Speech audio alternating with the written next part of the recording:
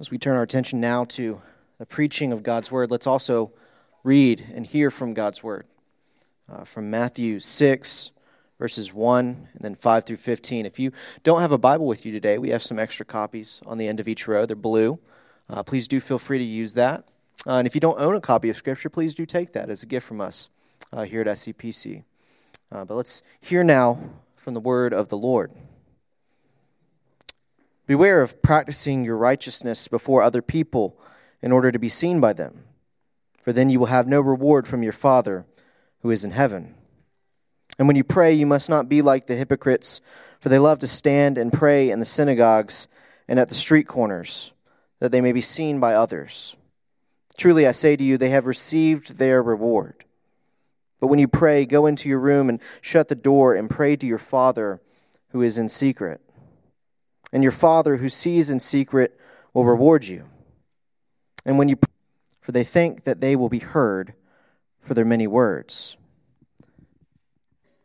Do not be like them, for your Father knows what you need before you ask Him.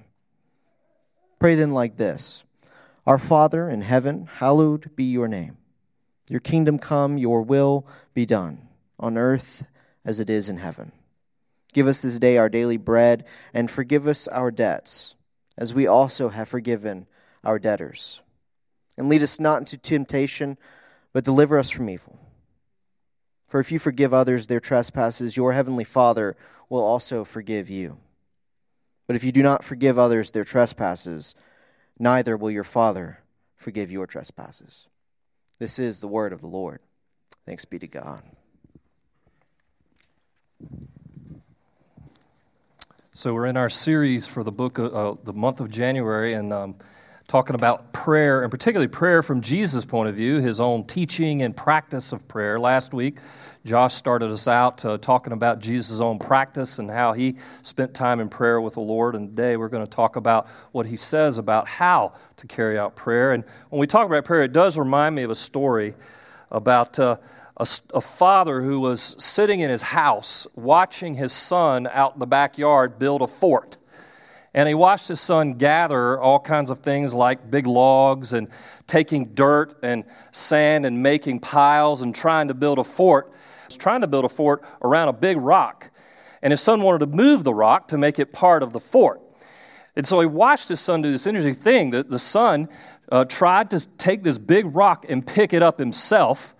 He tried to get around different size and move it, but he couldn't move it. It was just too big for him. So he went and he found a crowbar in the shed, and he put the crowbar under the rock and tried to lift it up and move it, but still it was just too big and heavy for him. So he's watching his son struggle, and so what his son does next is what every red-blooded American, especially a young person in our age, does. He pulls out his cell phone, and he looks up a YouTube video on how to move a rock. And he looks and he does exactly what they say, but yet again, the rock is just too big. So finally, the father goes outside and he talks to his son and says, "What you doing, son?" His son said, "Well, I'm trying to build a fort and this rock. I'm trying to move this rock and it's just getting me down. I can't move it." And his son was just sitting there dejected about it. And he said, "Well, have you used every resource you have available?" He said, "Dad, I actually tried to move it with lifting it with a crowbar. I even went online to look at how you can move something like this. I just can't do it. I don't have the resources." And he says, "Yes, you do. You didn't ask me for help. I have all the strength and resources that you would need to move that rock." Today, if you got something in your life that feels like a really big rock, something too big for you to lift, well, this sermon's for you, because it's a sermon about prayer, about how we have a Father who wants us to come to Him and ask Him to help us. Jesus today is going to teach us how to do that here in Matthew chapter 6. He's going to teach us how to pray. And He's doing that for a reason. We live in a world where there are all kinds of ways to pray. And we have crowbars, YouTube videos on how to do things from transcendental meditation to the latest thing is mindfulness. It's all in the business world. It's everywhere. Be mindful.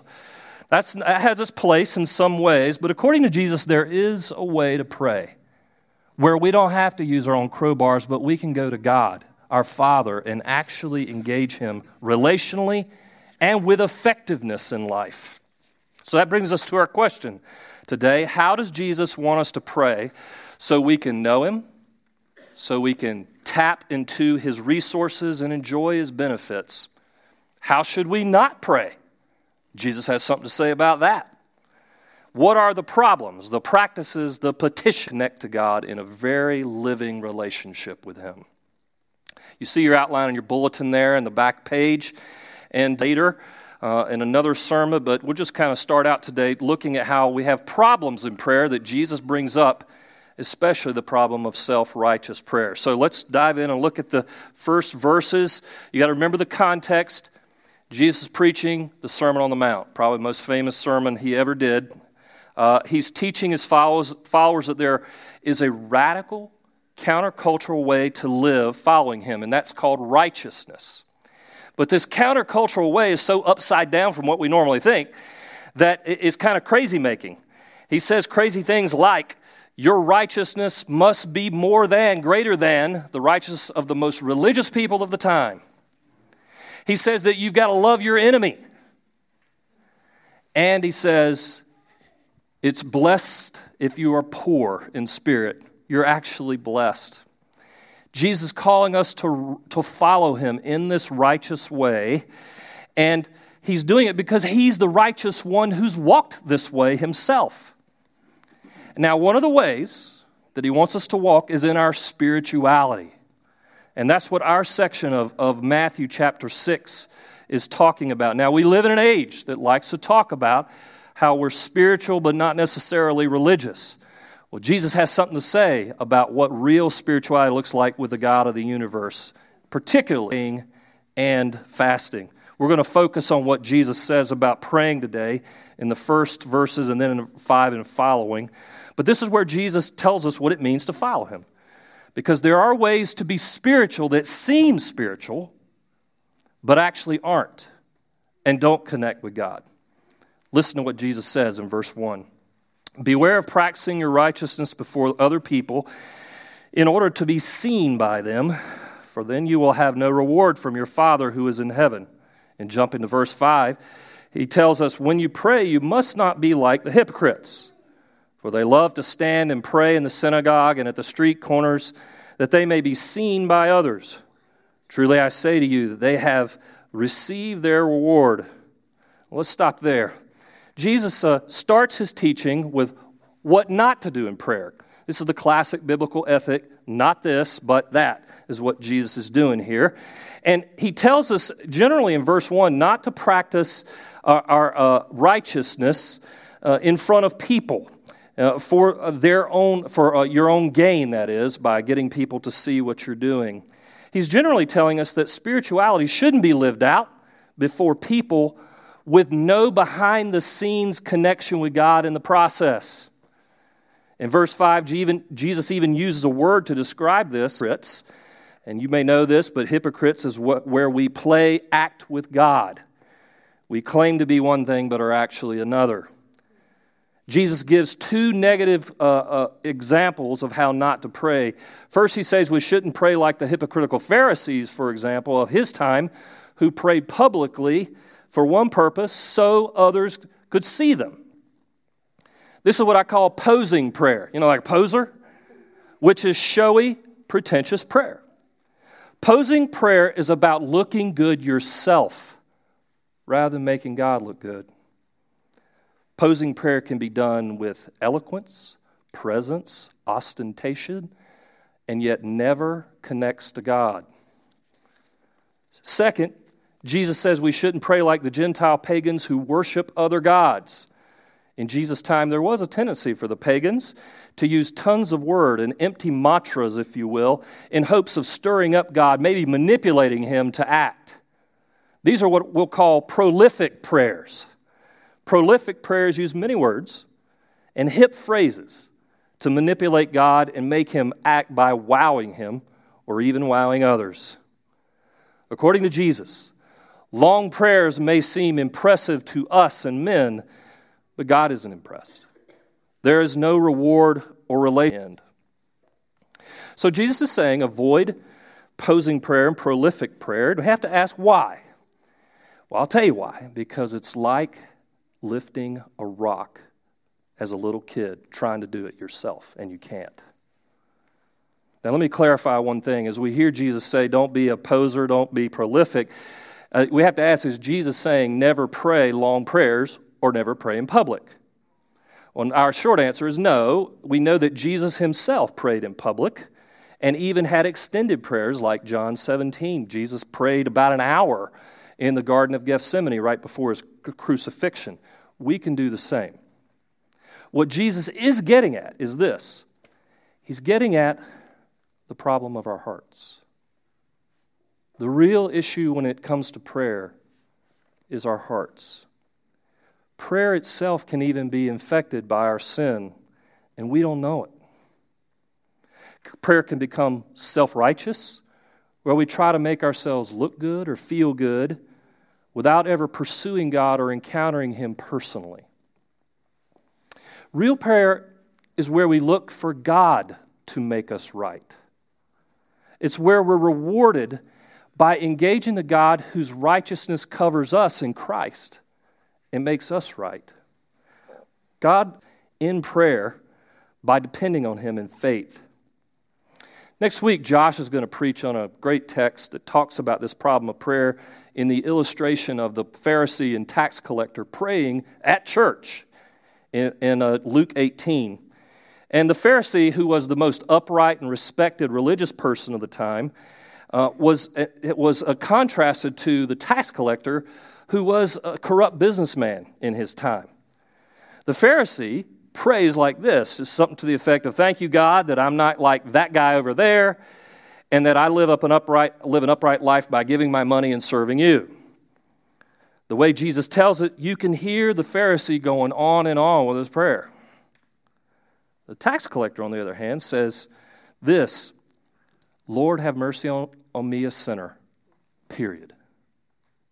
He knows his place before God, that he is not holy and God is holy and great.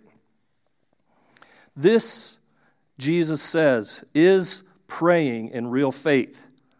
The last form of prayer, Lord, have mercy on me, a sinner, that's authentic prayer with Jesus, not the long prayer of the Pharisees.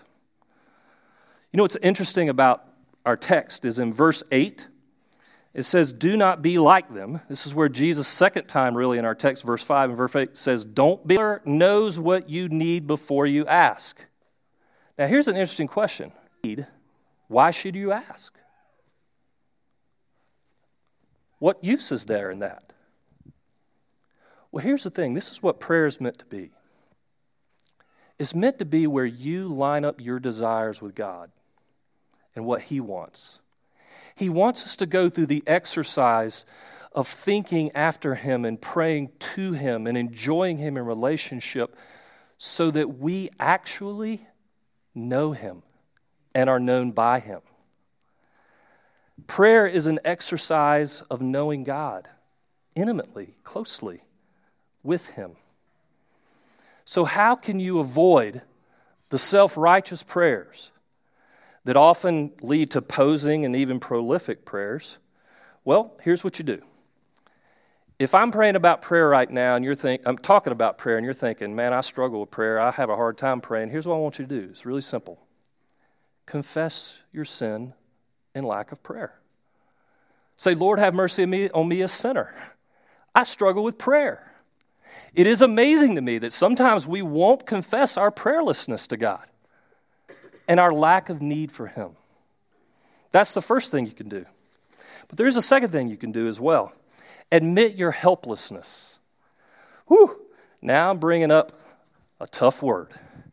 Because when I'm in a group like South Charlotte, where we're into competency and handling things well, fixing things, which is not all bad, it's a glorious thing. When I say that you bring your helplessness, that's a scary thought. We love to be in charge and competent. But you got to understand, authentic prayer really begins when we feel our helplessness and we see God's greatness and his ability. In fact, the more you pray with a heart to connect with God, here's what's going to happen. The more you pursue prayer, the more you realize you're not a very good prayer. That's how it works. The more you actually engage God, the more you go, wow, I just am not as sharp with my prayers as I thought I was. That's the effect of meeting with God in prayer. And he wants it that way because the real heart of prayer is helplessness. Lord, have mercy on me. I need you. That's the heart of prayer. You know, you've heard me say this a few times. Dick Woodward has this little saying that's really interesting. It really describes a Christian life. It comes out of John 15. And it goes like this. He says, I'm not, but he is. And I am in him, and he is in me. I can't. I don't want to, but he wants to. And I am in him, and he is in me. I didn't, but he did. And I am in him, and he is in me. This little phrase from Dick Woodward gives us the real taste of what prayer is like. You enter into prayer not with who you are, but who you aren't. Not with what you can do, but what you can't do. That's the way you come to God. So when you feel in your parenting, in your job, in your marriage, in your own self, like something is just too big, you are not enough, that's the perfect place for you to go to prayer.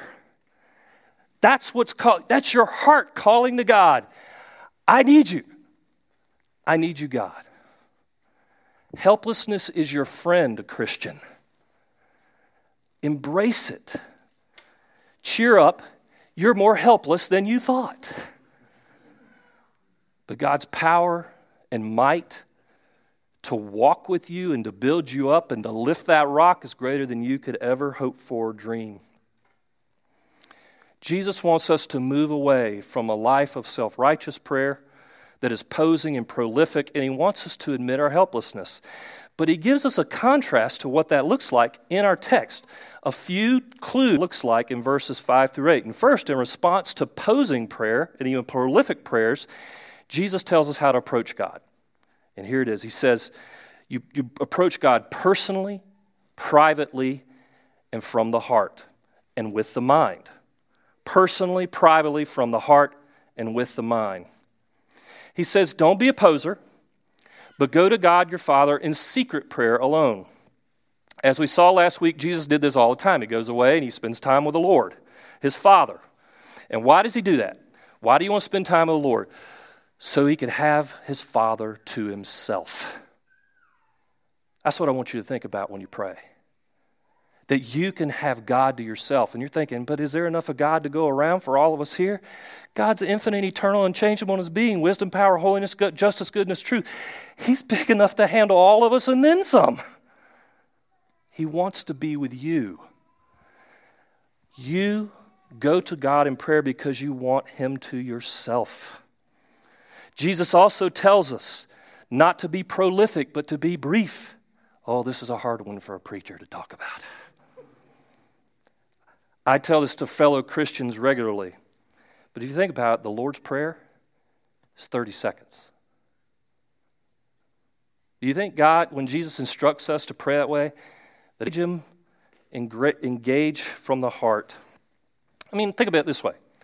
If I were to ask you something, and I needed something from you, how would you feel if I spent 10 or 15 minutes asking you for one thing? You're like, okay, come on, tell me. In the same way, Jesus just wants us to put it out there, to feel our need and helplessness and cry to him. Here's what this means practically for busy people like you and me. What this means is that we have to take time every day to spend time with the Lord in private prayer. And it doesn't have to be a long time, guys. 10 minutes of maybe word and prayer, 15 minutes of word and prayer, maybe even a few times a day is great. But here's the thing. You have to go with a hunger to know God and want to connect with him, not just check the boxes of prayer and the word. Real relationship is not just going through the motions. It's actually saying, Lord, I want to engage you. I want to taste you today. I need you today. I like Paul Miller's statement in his book, The Praying Life. He says, it's okay to have a busy life, but it is crazy to have a busy soul. And I'm going to tell you, every one of us here, there's not one of us here who don't have busy souls. All of us have it, including me. Is go spend time with your Lord and engage him, be quiet, listen in the Word, and actually encounter him for real, personally. For some of us, that feels, I would say your busy soul is part of the problem. How do you pray when you have a busy soul? How do you pray when life feels like it's too big? This is going to sound strange, but listen carefully. Follow your feelings. I'm going to clarify in a second. Be careful, all right? Your feelings are the dashboard of your soul. They're telling you something's up about you or your relationship with God. Sometimes they're flashing, you're helpless, you need to admit it. After you pay attention to your feelings, bring those to Jesus. If you're afraid, start your prayers with, Jesus, you're great, but I am afraid. If you're angry and feel hurt, bring it. I think I've read that somewhere. It's in the Psalms. Bring yourself to the Lord. Now, having said this about your feelings, I want to clarify. You got to say, well, what is it we do pray in light of our feelings telling us something? The answer is good prayer is always grounded in Scripture. Always grounded in Scripture. You know, Jesus teaches the Lord's Prayer twice in two different occasions. It may have taught it more. We don't know for sure. And that's because Jesus taught his disciples because they didn't know how to pray. We have to go to his word and listen to him. And we don't naturally know how to pray. Don't you understand? It's part of prayer. Is you come into it saying, I'm helpless even with words in prayer. I don't know what to say, Lord. Jesus says, yeah, exactly. Go to my word and pray the gospel. Listen to the gospel come out and start to pray it. See, over the last 5-6 months, it's been quite a challenge for me and for Elizabeth with her cancer. And I've had a busy soul. How's that? But you know what I've been doing? I've been running to the Word, and I've been dwelling on the love of God. And I've been praying Scripture around the love of God, like Jeremiah 31, I have loved you with an everlasting love. Psalm 103 this morning, as high as the heavens are above the earth, so great is your love for those who fear you. Psalm, the love of the Lord is from everlasting to everlasting. You know why I pray that? Because in my heart of hearts, I sometimes think, life doesn't feel very loving right now.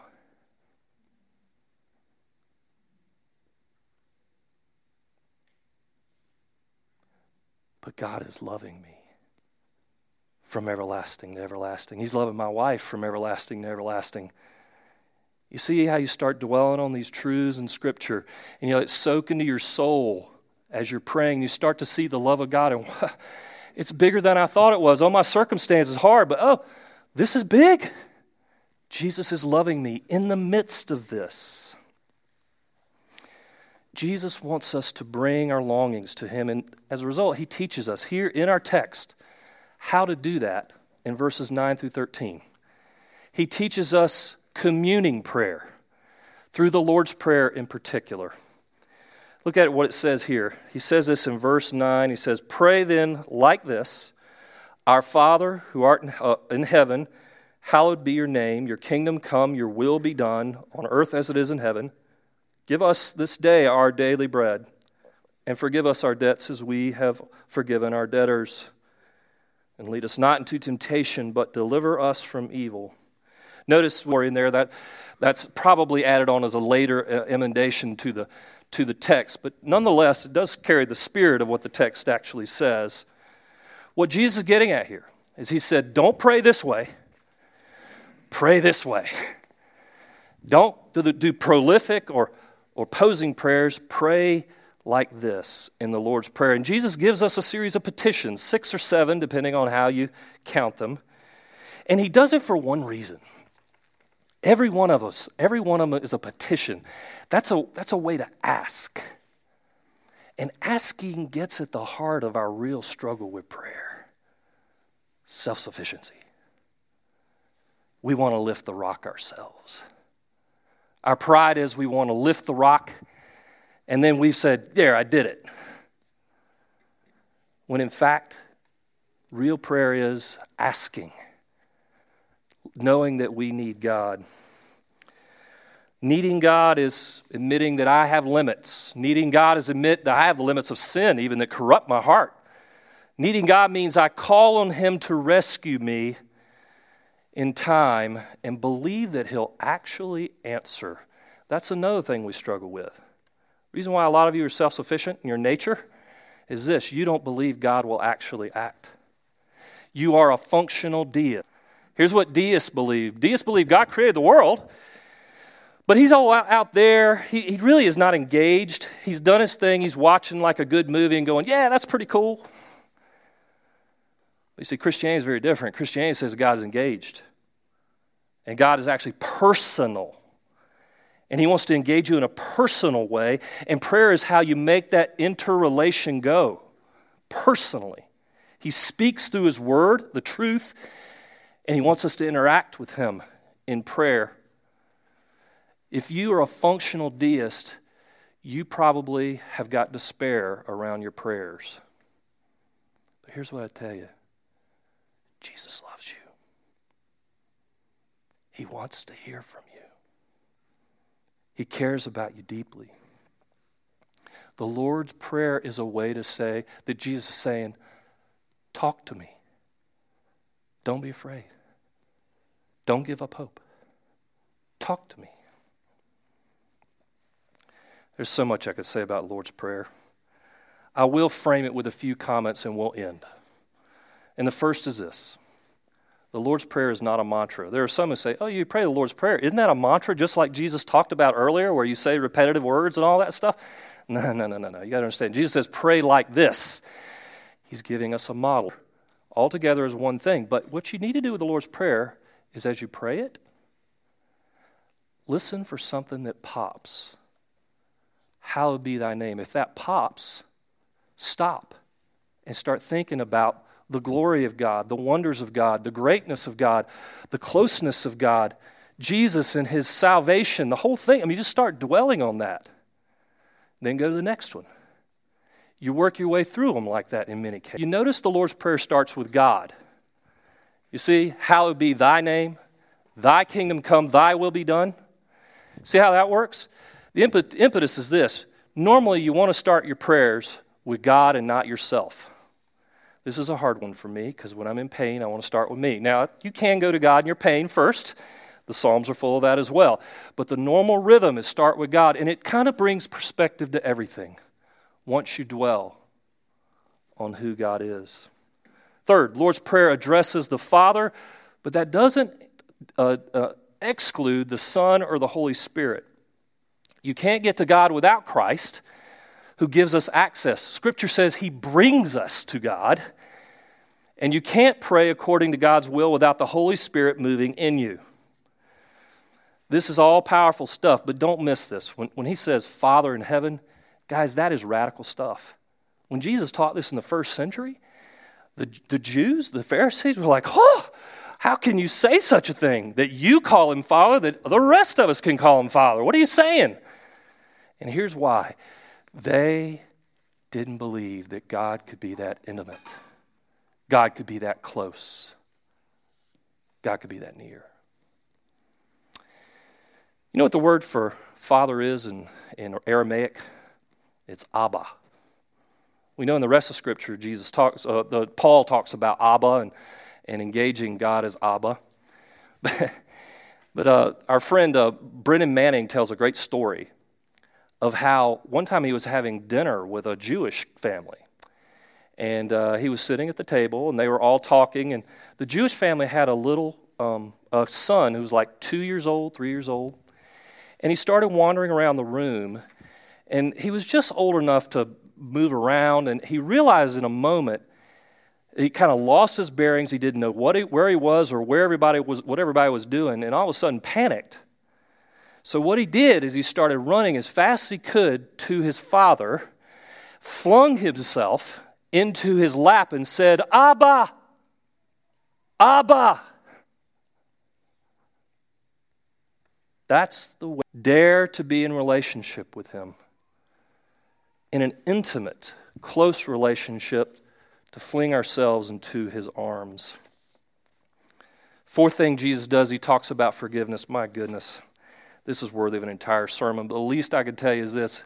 It is offensive for us to say, "God, forgive me, but I'm not going to forgive them." What Jesus wants us to do is own the cross for ourselves and what it cost him. And as you own that yourself, then you are able to give forgiveness to other people. Who are you holding a grudge against? I would submit to you that sometimes you can't give up your grudge because you're trying to figure it out yourself. Bring it to Jesus. Tell him about it. And say, "It's too big for me, Jesus. I need you to help me and forgive me." Fifth and finally, the last principle you got to understand about this prayer is that it is a business of asking.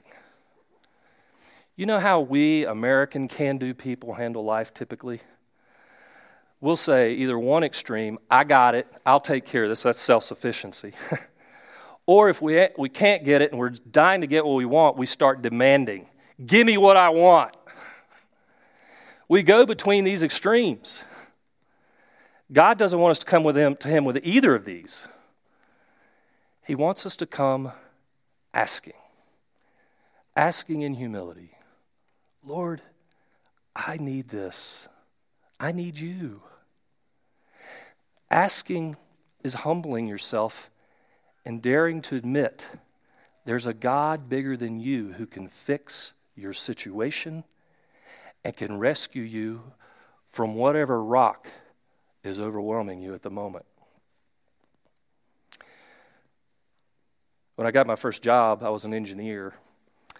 And I worked for this computer company. And as a young engineer, like any new hire, the other engineers in my department, their job was to train me and to spend time showing me the ropes. And so I felt like all the time I was actually going and talking to these guys and saying, "How do you do this? How do you do that? How do you do this? How do you do that?"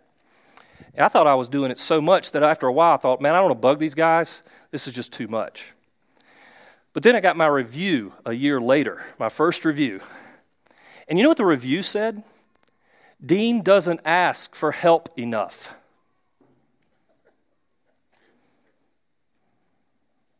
I thought I was asking for too much help. In fact, I wasn't asking for enough help. I would submit to you that's us. Jesus is calling the things that overwhelm you. Hey, are you worried about life and your marriage? Ask Jesus about that. You concerned about your career, where it's going, and what's next?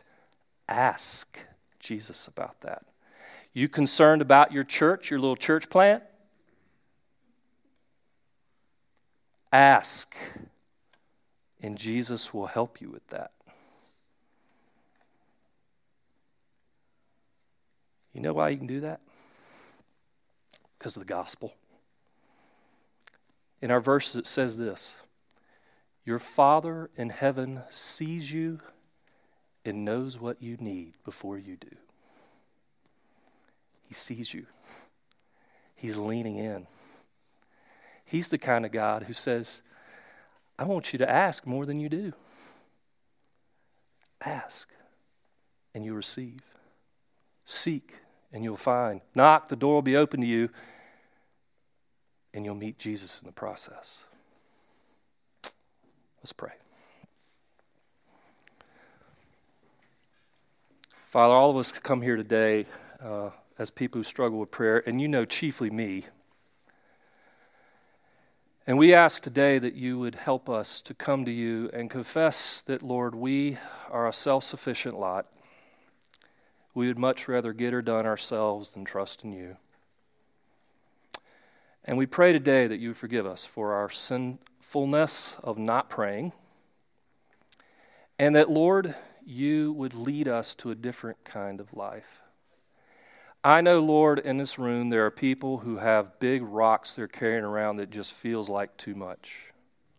I carry one.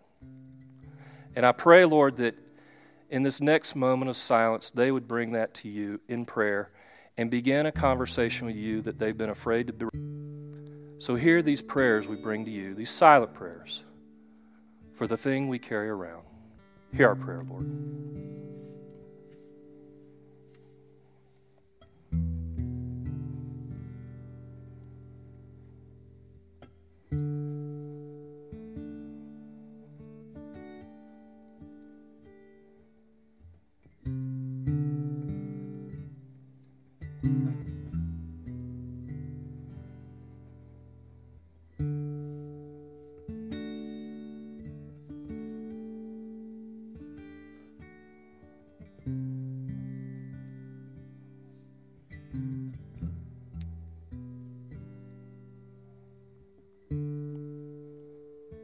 Father, in our helplessness, we look to your greatness.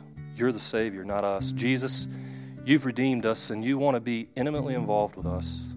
We want to know you in our asking. Reveal yourself. And Lord, we want to learn to pray, and so we're going to listen to your words today, and we're going to practice it together.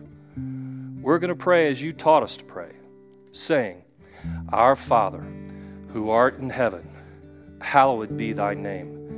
Thy kingdom come, thy will be done, on earth as it is in heaven. Give us this day our daily bread, and forgive us our debts, as we forgive our debtors.